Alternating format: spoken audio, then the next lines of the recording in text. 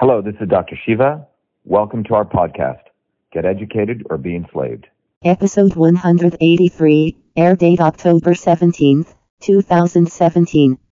Anyone have any questions? Are you able to get any press?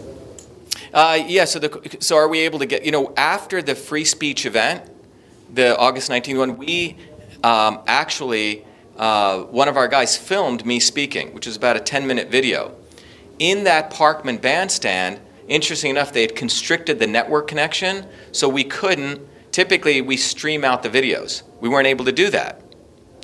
But we had my video, and if you look, we blasted it out on the internet, and it went viral over the internet.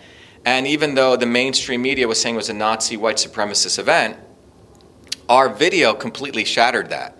So this is why Trump tweets. Exactly, and that's what we did. I tweeted that video out. I said, here's a video of what the fake news did not cover.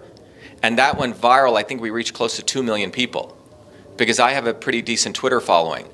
And that went viral, and nearly about 20 different newspapers, including the Boston Globe, an opinion editor, said this is nonsense, and they had the picture of us with holding up, different slogans that we had, which had nothing to do with white supremacy.